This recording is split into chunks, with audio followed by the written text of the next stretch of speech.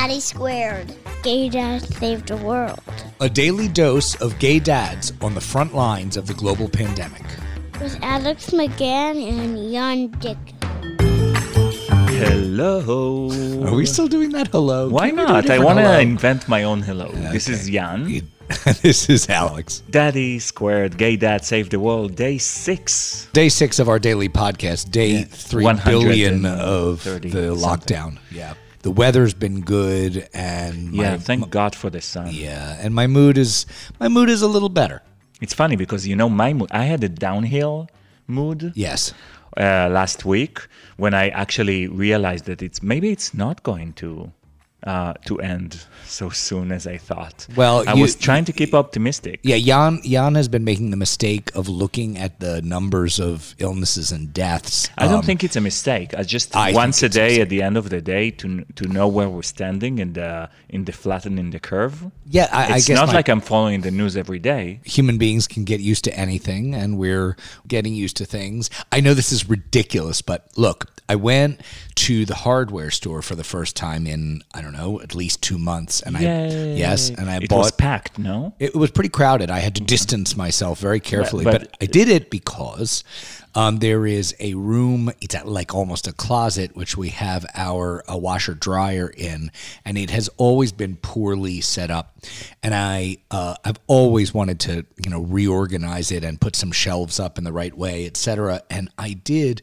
The whole activity couldn't have taken more than 2.5 hours, and there was something so normal and so fulfilling about actually doing something. And now I just walk in there. It's a tiny little space. It's beautiful. And You I did walk in there and I beautiful work. rotate, and I'm like, oh, it's so So there's something nice I about. just want to tell everybody the thing that the salesperson at the store told you, why there are so many people there. I mean, I Because was people right. are so bored at home, so they're trying to figure out what to do, and so they renovate their own Right. DIY stuff, which Right. is very recommended. And I think that there, to be incredibly inappropriate, there are a bunch of wives out there who have been nagging their husbands to fix things around the house, who are finally Well, getting not in there. this podcast. It's a no wives club in this house.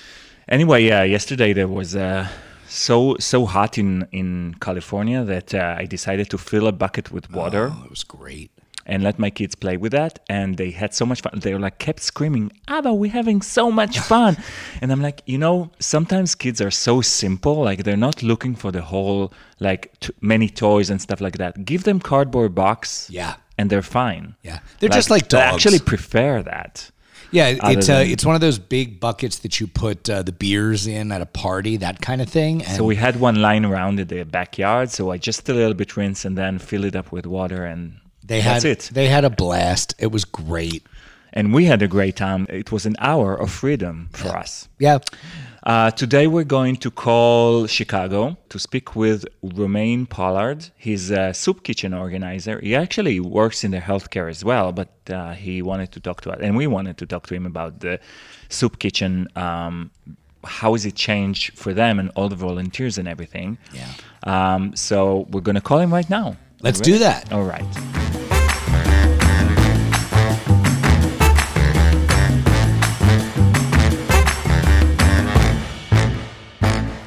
Hello, can you hear me? Yes. How Hi, you doing, Romain. Romain?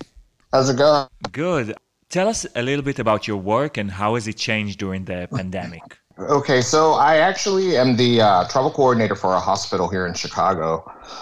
But what I would like to actually focus on is I organize a soup kitchen here in Chicago. We serve. It's the name of it is Community Feast. Is it, it's with it's not only during the pandemic. You do it on a regular basis. Yes, so I've been one of the organizers for the last 6 years. I've been volunteering there for 8. I went from volunteering to actively cooking, and then eventually the person who ran it for 30 years, she retired, and it took 5 of us to replace one of her. So. Wow.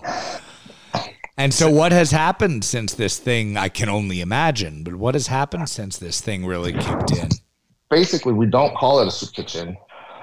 We do call it as Community Feast. What we do is we provide, every Sunday, we provide hot, healthy meals to the community. So, and when I say that, I mean in the sense of we have people who are seniors. We have some people who are homeless. We have some families that are they term them food deserts here in Chicago. I make sure that I have enough to feed between 100 and 150 to upwards of 200. And so with that being said, we used to have a family style dinner where everyone would sit at the table.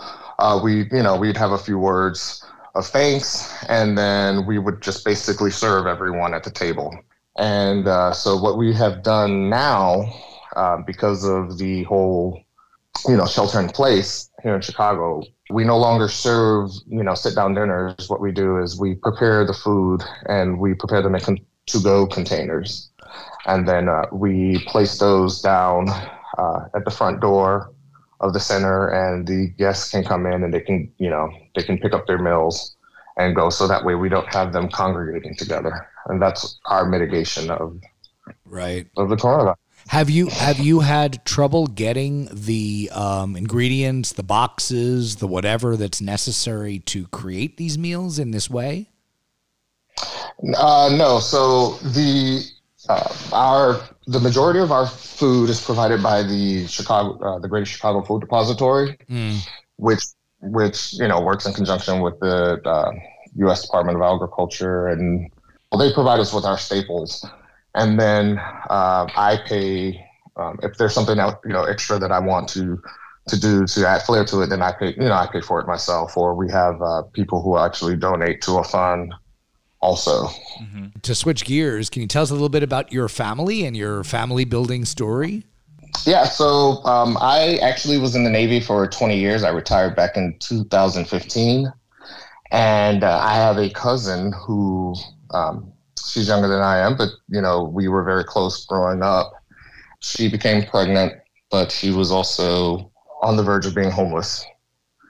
And so we had a family care plan in place for her son. He eventually, it was a little boy. Yeah. And once he was born, there was a hotline call made from the hospital to DCFS. And so at that point, the baby was placed with me. Mm-hmm. And I've had him since birth. I brought him home from the NICU. And in 2019, my cousin decided that she would love for me to adopt her son. And so she signed over her parental rights to me last year. We were also going through the courts. Our adoption was final January 8th of this year. Congratulations. Wow. Such timing. Yeah, it was a long road, but, it's every bit of it has been, every bit of it's been great. We've had our ups and downs, but I wouldn't change it. So what has it been like to be locked up, having to care for, a family at a time like this? So it's myself, my son, and then my mom. And then I have a younger brother who's currently in the police academy. And so we all live here together. But it's really funny because we're all kind of introverts, and so it's in the house we have 3 levels, so we each kind of stake out our own levels. And we come together for dinner, and we watch TV together, and then play games. And then we all kind of just sit around and, we do our own things, reading.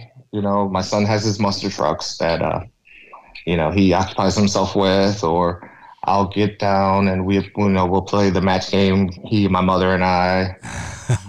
It's really funny because for us to be together like this is like normal. So, I don't think of it as an inconvenience because, this is our life. Right. Well, so it would be useful. That's actually a really good segue into the next question, which is, can you give us 3, silver linings, 3 positive things that you think have come out for you or just in general during this pandemic? what I think will come out of this, and I'm hoping that my fellow Americans can make the right decision, is we're going to have to really think about healthcare, a living wage, and just family leave and things like that. I'm blessed because I'm a retiree, but I also actively work for the government also. So as far as economically, this situation does not affect me at all, but it really highlights, the income disparity that we have in this country, with those who have and those who don't. And then, just again, like healthcare. One of the things that we're finding is that the African American community is being harder hit by this, with complications of the virus and everything. And that comes from, the healthcare not having the benefits of, being able to go for a regular checkup and things like that. And then, the economic part of it, we have people who are, who live paycheck from paycheck to paycheck. And if you're not able to go to work, you're not able to get paid. If you're not able to get paid, you can't pay your rent. You can't buy your food. So there's a lot of, I can tell you, even with the aspects of that with the soup kitchen, we have noticed an uptick in guests coming. Our deep and final question, Anita, I think is extremely important considering what you do in your soup kitchen work, is we need you to come out and tell us about the most shameful meal that you have eaten over the last week. And we need details. It was actually yesterday at work. And I realized that I did not have my wallet on me, so I was not able to order out. But I had a double cheeseburger. Whose double cheeseburger did you have? So I work at a hospital, and so they cooked it on the grill. You had hospital food, hospital burger, double cheeseburger. I think so far you win. That's pretty bad, man. It's the type of deal where I had to tell the guy, please do not, because I could see him spraying the grill and he was going to throw the bun on, and I was just at least right, sop up all the oil. Yep. Romain, thank you so much for joining us today. Hey, thanks, guys. And it was best a lot of luck of fun. with the soup kitchen. Yes. Thanks a lot. Take care. Stay safe and stay healthy. That's good.